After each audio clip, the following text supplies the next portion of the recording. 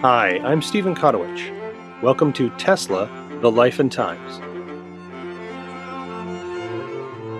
Episode 11, Paying the Cost to Be the Boss, 1888. When we left Tesla last time, he was flying high on the success of his lecture for the American Institute of Electrical Engineers, and making ready with his business partners to cash in on the newfound interest in his patents. So this week, we'll look at just how that sale went down, and we'll emphasize the important part played by Tesla's business partners in arranging and negotiating the deal. I feel that this is important to emphasize because another of the myths that has sprung up about Tesla, which his earliest biographies promote, is that Tesla was a one-man show in so many ways, including with the sale of his patents, instead of part of a web of people, part of a team all dedicated to a common end. And as part of all this, we'll see how the investor and entrepreneur George Westinghouse came into Tesla's orbit, and how he would change Tesla's life, and ours, forever. In January, the National Geographic Society is founded in Washington, D.C. What began as a club for an elite group of academics and wealthy patrons interested in travel and exploration has grown to today be one of the largest non-profit scientific and educational institutions in the world. In February, in West Orange, New Jersey, Thomas Edison meets with Edward Muybridge. You might remember Mr. Muybridge from episode 4, when we talked about his sequence of stop-motion still photographs called Sally Gardner at a Gallop, which demonstrated conclusively for the first time that all 4 hooves of a galloping horse come off the ground at the same time. Building on that interest in moving pictures, Muybridge proposed to Edison a plan for how to make a film that for the first time would include sound. As mentioned in our last episode, March 1888 saw the Great Blizzard of '88 along the eastern seaboard of the United States. Referred to as the Great White Hurricane, for 3 full days from March 11th to March 14th, as much as 58 inches of snow, that's nearly 1.5 meters, fell along a front stretching from Virginia to Maine and on through the Atlantic provinces of Canada. It shut down cities, halted commerce, made rail lines impassable, snapped telegraphs, and killed more than 400 people through cold and various storm-related accidents.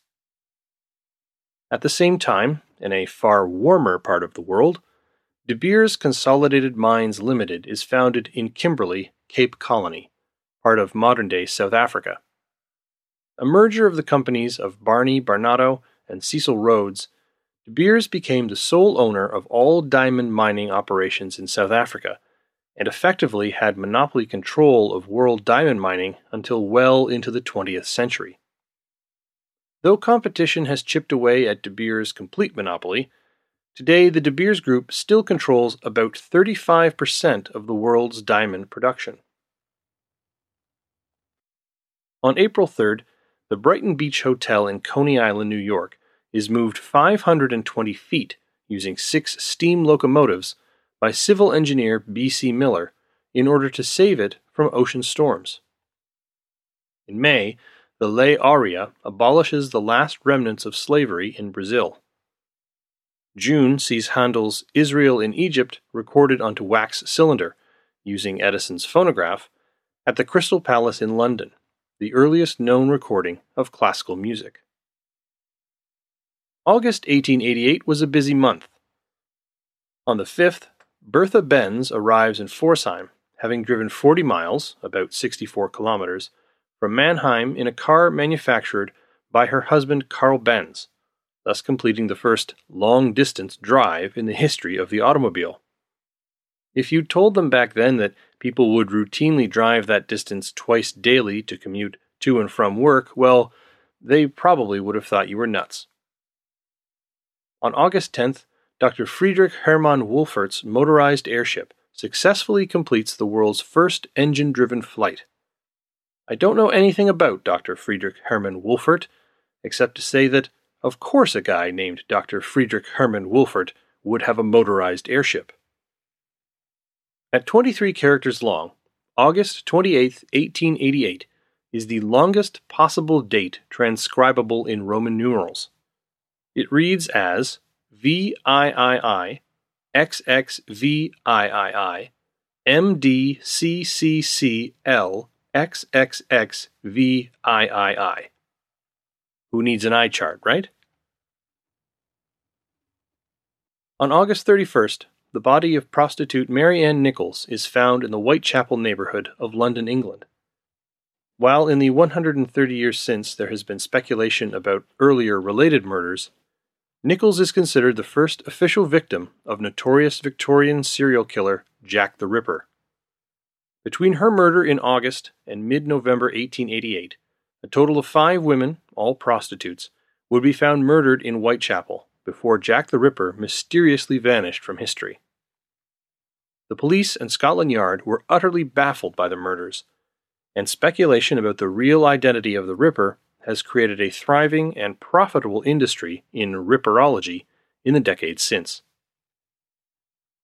In September, George Eastman registers the trademark Kodak and receives a patent for his camera, which uses rolls of film. In October, the Washington Monument officially opens to the general public in Washington, D.C. Also in October, Louis Le Prince films the first motion picture, called Roundhay Garden Scene, in Roundhay, England. The whole film consists of 18 frames and takes about 2 seconds to watch. And at Christmas time, suffering from a bout of mental illness and having quarreled with his friend Paul Gauguin, Dutch painter Vincent van Gogh infamously cuts off the lower part of his own left ear in a brothel and is removed to the local hospital in Arles. Notable births in 1888 include, in January, Thomas Sopwith, English aviation pioneer and yachtsman. In June 1912, Sopwith and some business partners set up the Sopwith Aviation Company. By November of that year, they were building planes for the British military and would go on to produce more than 18,000 aircraft for British and Allied forces during World War I, including 5,747 of the famed Sopwith Camel single-seater biplane, one of the earliest fighter planes used in modern warfare. Sopwith would die in 1989 at the age of 101 years old. Also in January, famed American folk and blues singer Huddie William Ledbetter, better known as Leadbelly, was born. In May, composer Irving Berlin is born. During his 60-year career, he wrote an estimated 1,500 songs, including the scores for 20 original Broadway shows and 15 original Hollywood films, with his songs nominated 8 times for Academy Awards. Many songs became popular themes and anthems, including Easter Parade, White Christmas, Happy Holiday, Anything You Can Do, I Can Do Better, There's No Business Like Show Business, and God Bless America.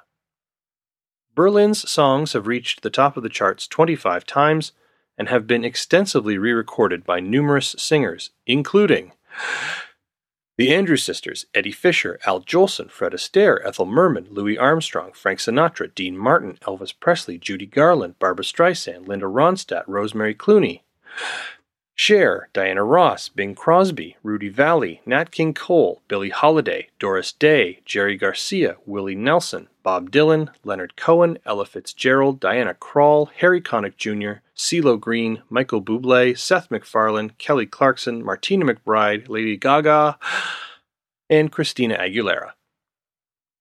George Gershwin called him the greatest songwriter that has ever lived, and composer Jerome Kern concluded that Irving Berlin has no place in American music. He is American music. Irving Berlin would also live to the ripe old age of 101. In June, Antoinette Perry, a New York stage actress and director, was born. Perry helped found, and was chairwoman of the board and secretary of, the American Theater Wing, which operated the Stage Door canteens during World War II, providing entertainment to servicemen in several American cities. After her death in 1946, Her friends and colleagues memorialized her contribution to American theater by creating a series of awards to be given in her honor. Since 1947, the Antoinette Perry Awards have been given annually for distinguished achievement in theater, and are one of the theater world's most coveted honors. They are universally known by their nickname, the Tony Awards. In July, Raymond Chandler is born. Making his name first writing for pulp magazines and later for Hollywood, he is considered one of the co-founders of the hard-boiled school of detective fiction.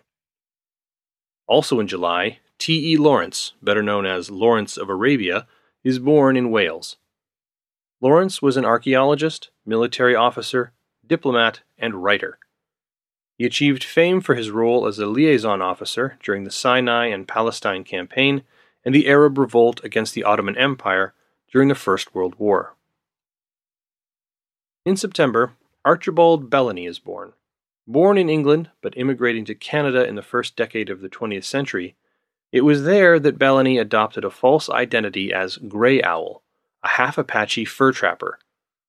Living out this false identity for the rest of his life, Bellany, as Grey Owl, became a noted conservationist, writer, and lecturer. After his death, his fraud was exposed, leaving a very complicated legacy. Bellany/Grey Owl is a fascinating figure, and if you get a chance, read up on him. In September, T.S. Eliot, British writer and Nobel Prize laureate, is born. In October, Eugene O'Neill, American writer and Nobel Prize laureate, is born. On November 13th, Philip Francis Nolan is born. He was an American science fiction writer and creator of the Buck Rogers character. Also in November, Harpo Marx of the Marx Brothers is born. As was Edgar Church, a famed American comic book collector. The collection of comic books that he amassed is the most famous and valuable comic book collection in history. The collection consisted of between 18,000 and 22,000 comic books, most of them in high quality, and was discovered and bought in 1977 by Chuck Rosansky of Mile High Comics. The collection is famed for holding the highest quality copies of many Golden Age comic books, including the best-known copy of Action Comics No. 1, featuring the debut of Superman. Deaths of note in 1888 include American novelist Louisa May Alcott, author of Little Women and its sequels; Paul Lagerhans, German pathologist credited with the discovery of the cells that secrete insulin, named after him as the islets of Langerhans; John Pemberton, the American pharmacist who is best known for developing the recipe for Coca-Cola; and Rudolf Clausius, German physicist and one of the central founders of the science of thermodynamics. When we left Tesla last time, he was still flying high on the success of his lecture for the American Institute of Electrical Engineers. Having caused a sensation, first during the actual demonstration, and then again when his lecture was published in all the major engineering journals, Tesla, essentially an unknown in the electrical community prior to that lecture, found instant fame amongst electrical engineers of the day. The lecture quickly became a landmark for its lucid description of an entirely new kind of motor. Engineers and the press were astonished at the originality, simplicity, and promise of Tesla's AC design. Dr. B.A. Barrand, commenting on the presentation, said, quote, "Not since the appearance of Faraday's experimental researches in electricity has a great experimental truth been voiced so simply and so clearly. He left nothing to be done by those who followed him. His paper contained the skeleton even of the mathematical theory." All that was left then in the patent promote sell strategy of Tesla and his business partners was to sell.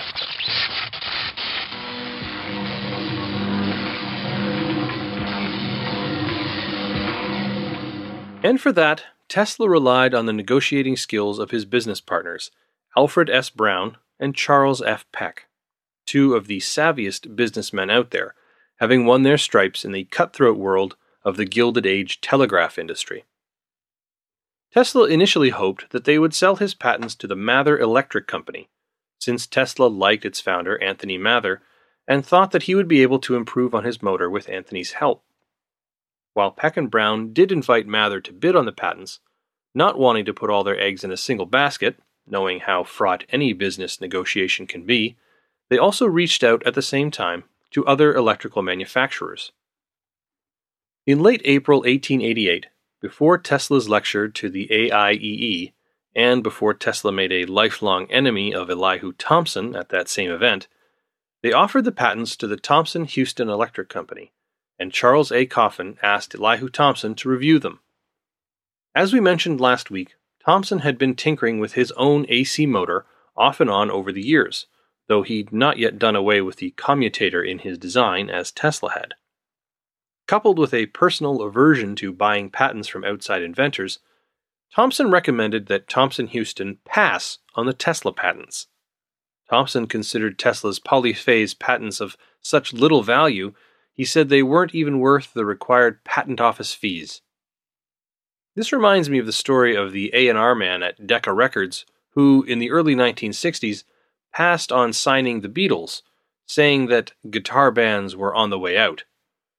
That same A&R guy, shortly thereafter, also passed on signing the Rolling Stones. And that's your fun fact for today. How some people keep their jobs is a genuine mystery. Anyway, turned away by Thomson-Houston, Peck and Brown then approached the next logical player in the market, Westinghouse Electrical Manufacturing Company. Though a latecomer to the electrical industry, Westinghouse had decided to bet on AC rather than DC, and when he moved into an industry, he moved in hard. Westinghouse, in an age of cutthroat, no-holds-barred capitalism, was the antithesis of a robber baron, with some even going so far as to call him downright saintly in comparison to the Rockefellers and Carnegies of the age, although appearing saintly next to such men is a pretty low bar to vault, if you ask me. Unlike such men, Westinghouse didn't feel it necessary to buy up politicians or generally fleece the public as essential tools of success in business. Instead, Westinghouse relied on his wit, intelligence, and vision, as well as his business savvy and some good luck, to make his fortune. He routinely read the various electrical journals and trade papers, keeping abreast of the latest developments in the field, as well as an eye on what his competitors were up to. So, it's likely that Westinghouse also learned about Tesla's revolutionary motor and AC system before the presentation to the AIEE, given that Franklin Pope, editor of the Electrical Engineer Journal and a Westinghouse employee, had visited Tesla's Liberty Street lab at the behest of T.C. Martin. But it wasn't until Westinghouse read Tesla's landmark lecture that he sat up and took notice. Westinghouse's own chief electrician, Oliver B. Shallenberger, had been investigating rotating magnetic fields on his own. In April 1888, Shallenberger had accidentally dropped a small coil spring on an electromagnet in an arc light powered by AC. When the spring began rotating on its own, Shallenberger quickly realized that the rotating magnetic field was causing it to turn. Shallenberger recognized that his phenomenon could be used to create a wattmeter and an AC motor.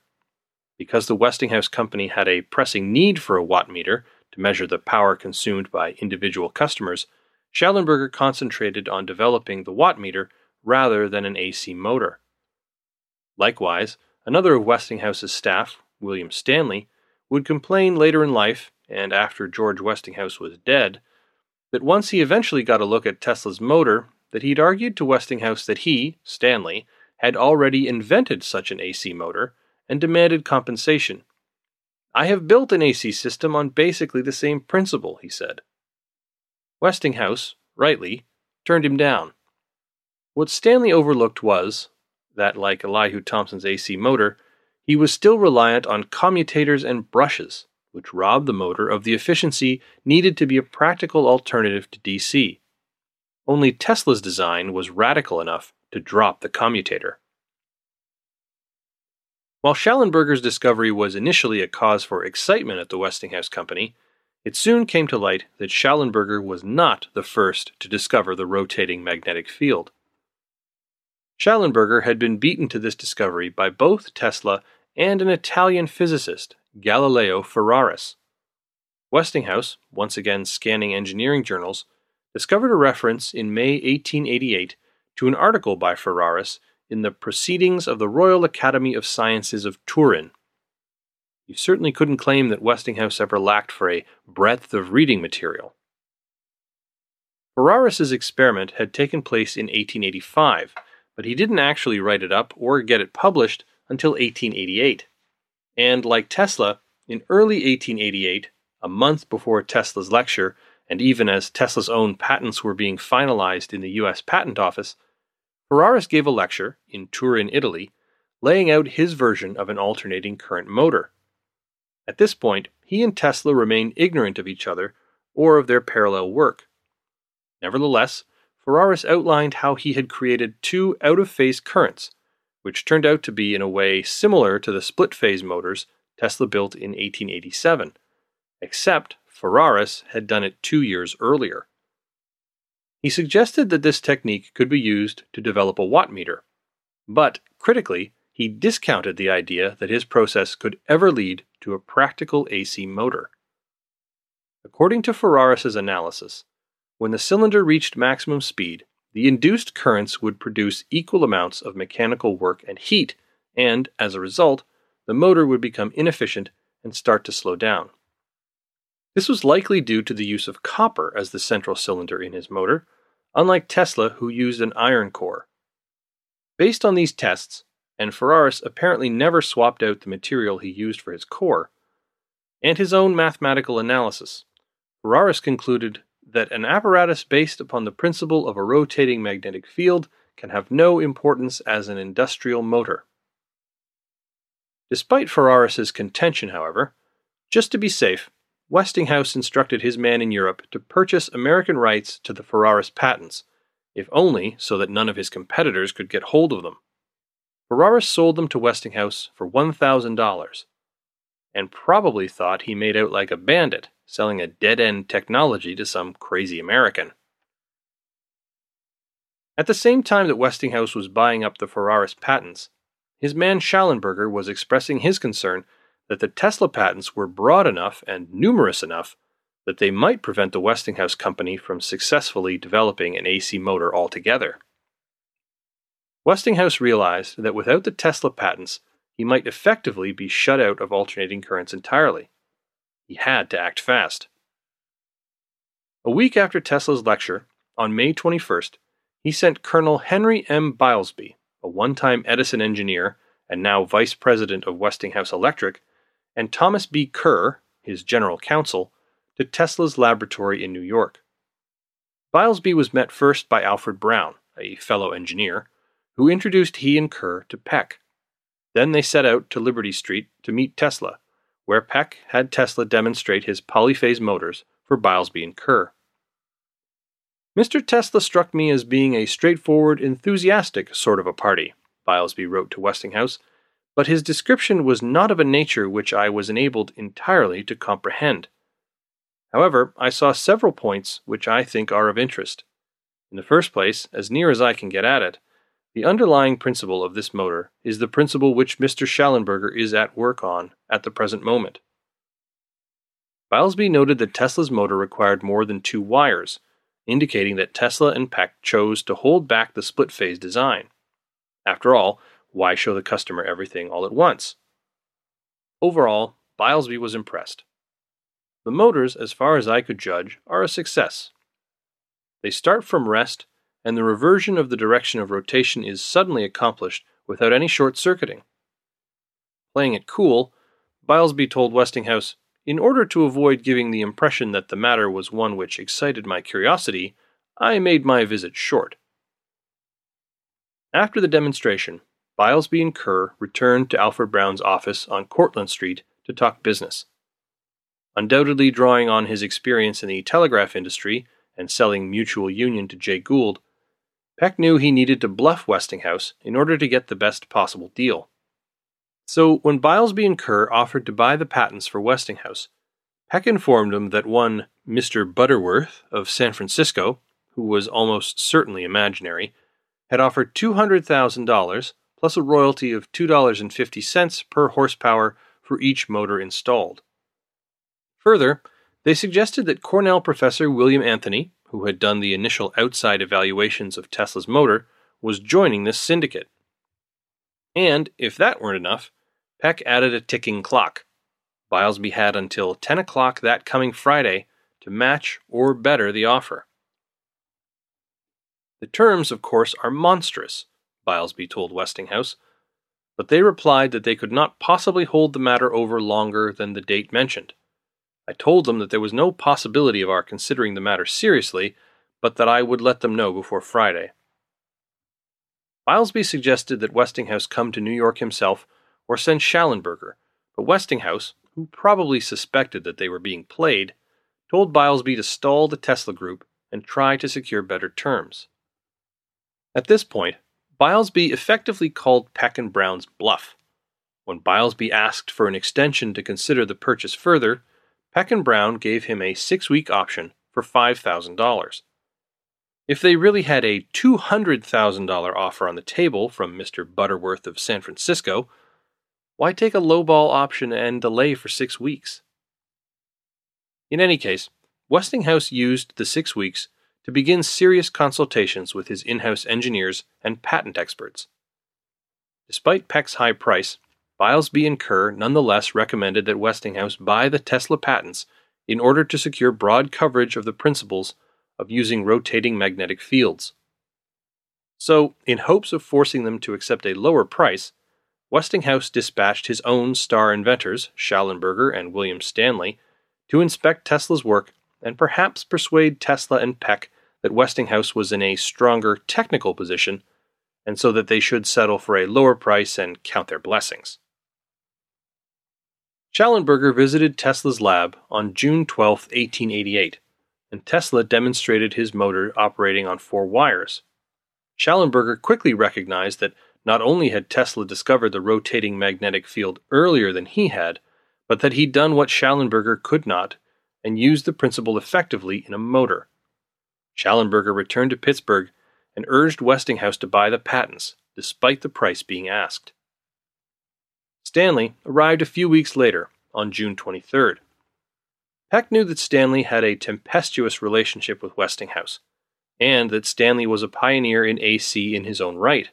He had helped Westinghouse develop single-phase AC electric lighting by designing a practical transformer. But Peck also knew that Stanley had quite an ego, and was not disappointed when Stanley strode into the Liberty Street lab. No sooner was he in the door than Stanley announced that the, quote, Westinghouse boys had developed an AC motor and were way ahead of Tesla. Tesla and Peck were ready for this. Peck had been worried that Stanley might be working on his own AC motor. As Tesla explained, Mr. Peck thought that Mr. Stanley was a man who would imagine that he had made the invention and might possibly come in conflict with me. To neutralize this threat, Peck decided that a good offense was the best defense. They had held back their trump card, and it was now time to play it. Rather than let Stanley's arrogance rankle him, Tesla demonstrated the polyphase motor, and then simply asked Stanley if he would like to see the other motor too, the one which ran on 2 wires, the one that Tesla and Peck had not shown to Bilesby and Kerr. This was Peck's strategy to ensure that they could counter any claims by Stanley that he had invented a motor better than Tesla's. Seeing this second motor, Stanley was forced to admit that Tesla was indeed ahead of the Westinghouse engineers. As far as I know, every form of motor proposed by Mr. Schallenberger or myself has been tried by Mr. Tesla, Stanley wrote to Westinghouse. Their motor is the best thing of the kind I have seen. I believe it more efficient than most DC motors. I also believe it belongs to them. Kerr, the inside counsel for the Westinghouse company, reminded Westinghouse that unless he had a competing patent of sufficient strength and breadth, he would be powerless to move into the AC business. No pun intended. Time was running out on the 6-week option. Finally, on July 5, 1888, Westinghouse wrote his reply to Kerr. I've been thinking over this motor question very considerably, and am of the opinion that if Tesla has a number of applications pending in the patent office, he will be able to cover broadly the apparatus that Schallenberger was experimenting with, and that Stanley thought he had invented. it is more than likely that he will be able to carry his date of invention back sufficient time to seriously interfere with Ferraris, and that our investment there will probably prove a bad one. If the Tesla patents are broad enough to control the alternating motor business, then the Westinghouse Electric Company cannot afford to have others own the patents. Perhaps the biggest point of contention in a potential deal was the proposed royalty of $2.50 per watt that the Tesla Group had quoted. Westinghouse, having decided that he essentially couldn't compete in AC without the Tesla patents, wrote, "The price seems rather high, but if it is the only method for operating a motor by the alternating current, and if it is applicable to streetcar work, we can unquestionably easily get from the users of the apparatus whatever tax is put upon it by the inventors." So here then in writing is Westinghouse's plan to pass along the cost of the royalty payments to customers. Remember this. It will come up again in a later episode when Westinghouse will conveniently overlook it. And so, with Westinghouse's go-ahead, Kerr, Bilesby, and Schallenberger finalized an agreement with Peck and Brown. On July 7, 1888, they agreed to buy the Tesla patents for $25,000 in cash, $50,000 in promissory notes, and a royalty of $2.50 per horsepower for each motor installed. The Westinghouse Company guaranteed that the royalties would be at least $5,000 in the first year, $10,000 in the second year, and $15,000 each year thereafter. In addition, the Westinghouse Company agreed to reimburse Peck and Brown for all of the expenses incurred during Tesla's development of the motor. This was a very solid deal. In total, the agreement meant that Westinghouse would pay Tesla, Peck, and Brown $200,000 over a 10-year period. Over the life of the patents, 17 years, Tesla and his backers stood to make at least $315,000. That's the equivalent of $5 million to $8 million in today's currency. Not too shabby. Even if the California offer from Mr. Butterworth had been real, the Tesla Electric Company partners may have preferred to sell to George Westinghouse in any case. Westinghouse had developed a reputation as a fair but no-nonsense businessman who defended his patents ferociously. He had already sued Thomson Houston over their illegal use of his transformer and forced them to make a royalty deal. And he simply bought up United States Electric when they crossed him. This was a good ally to have in the cutthroat world of Gilded Age capitalism. Tesla very much admired Westinghouse's qualities as a businessman. He said once, quote, "No fiercer adversary than Westinghouse could have been found when he was aroused. An athlete in ordinary life, he was transformed into a giant when confronted with difficulties which seemed insurmountable. When others would give up in despair, he triumphed. Had he been transferred to another planet with everything against him, he would have worked out his salvation." Tesla would also later say that George Westinghouse was, quote, "in my opinion, the only man on this globe who could take my alternating system under the circumstances then existing and win the battle against prejudice and money power. He was a pioneer of imposing stature, one of the world's noblemen." Although it wasn't a condition of the sale, nor of the contract, Tesla agreed to come to Pittsburgh and work as a consultant for the Westinghouse Company, sharing what he had learned about AC motors with the Westinghouse team of engineers. He would be paid the handsome consulting fee of $2,000 per month. Unbeknownst to him, however, he was walking into a hornet's nest of resentment, ego, and competing agendas amongst the Westinghouse engineers, at least a few of whom thought that Tesla and his patents had robbed them of their own giant payday. But more on that next time. So, as we close today, I hope you have a sense not only of how the deal with Westinghouse was made, but also of the part played by Tesla's business partners in arranging and negotiating that deal. As I mentioned at the top of the episode, I feel that this is important to emphasize, because of the Tesla as lone wolf genius myths that have sprung up over the years. For instance, O'Neill claims in Prodigal Genius, and Margaret Cheney, as she so often does, picks up the story uncritically in her book Tesla, Man Out of Time, that George Westinghouse ventured to Tesla's lab to examine the AC motor for himself, and that the negotiation over the sale price and royalties happened then and there between just the two of them over the whir of the Tesla motors. But there is no evidence for this trip by Westinghouse. Indeed, the two men only met face to face for the first time once Tesla arrived in Pittsburgh after all was said and done. Nor is there any evidence for the direct negotiation that both O'Neill and Cheney claim happened between Westinghouse and Tesla. Both biographers leave out the vitally important role of Peck and Brown in setting up and negotiating for the sale of the patents to Westinghouse. For O'Neill, this is part of his agenda to make Tesla out as a solo Superman of science. For Cheney, it's just laziness in picking up the story from O'Neill without checking other sources. The fact that Tesla himself valued the contributions of his business partners was evident in the division that they made of the windfall from the deal with Westinghouse. Tesla gave Peck and Brown 5/9 of the proceeds from the deal, keeping only 4/9 for himself. Tesla understood the essential role Peck and Brown had played in helping develop the AC motor by giving Tesla facilities and funding his research and development, as well as selling the patents for far more than Tesla would have managed on his own. Much is made, and not just in Tesla's case, about the myth of the lone inventor genius. In reality, Tesla succeeded, as do most successful inventors, in large part because of the support of the network of people he had around him. Thanks for listening to Tesla, The Life and Times. If you're enjoying the show, please spread the word. Tell a friend who you think might enjoy it, or share a link to the show on your social media. I hope you'll go to iTunes or Stitcher or wherever you get your podcasts and leave us a rating and review. The more ratings and reviews we get, the more chance people who might not otherwise encounter the show will see it and subscribe. Thanks for your help.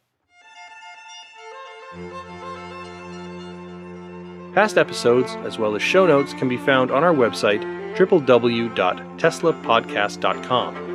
You can sign up there for our email list with updates and alerts about the show, links to articles, and other stuff related to Tesla, his life, and times. You can keep up to date about the show on our Facebook page, and you can also always contact me directly via email at tesla@kotowich.com or on Twitter with the handle @OurManKotto. Thanks for listening. I'm Stephen Kotowich.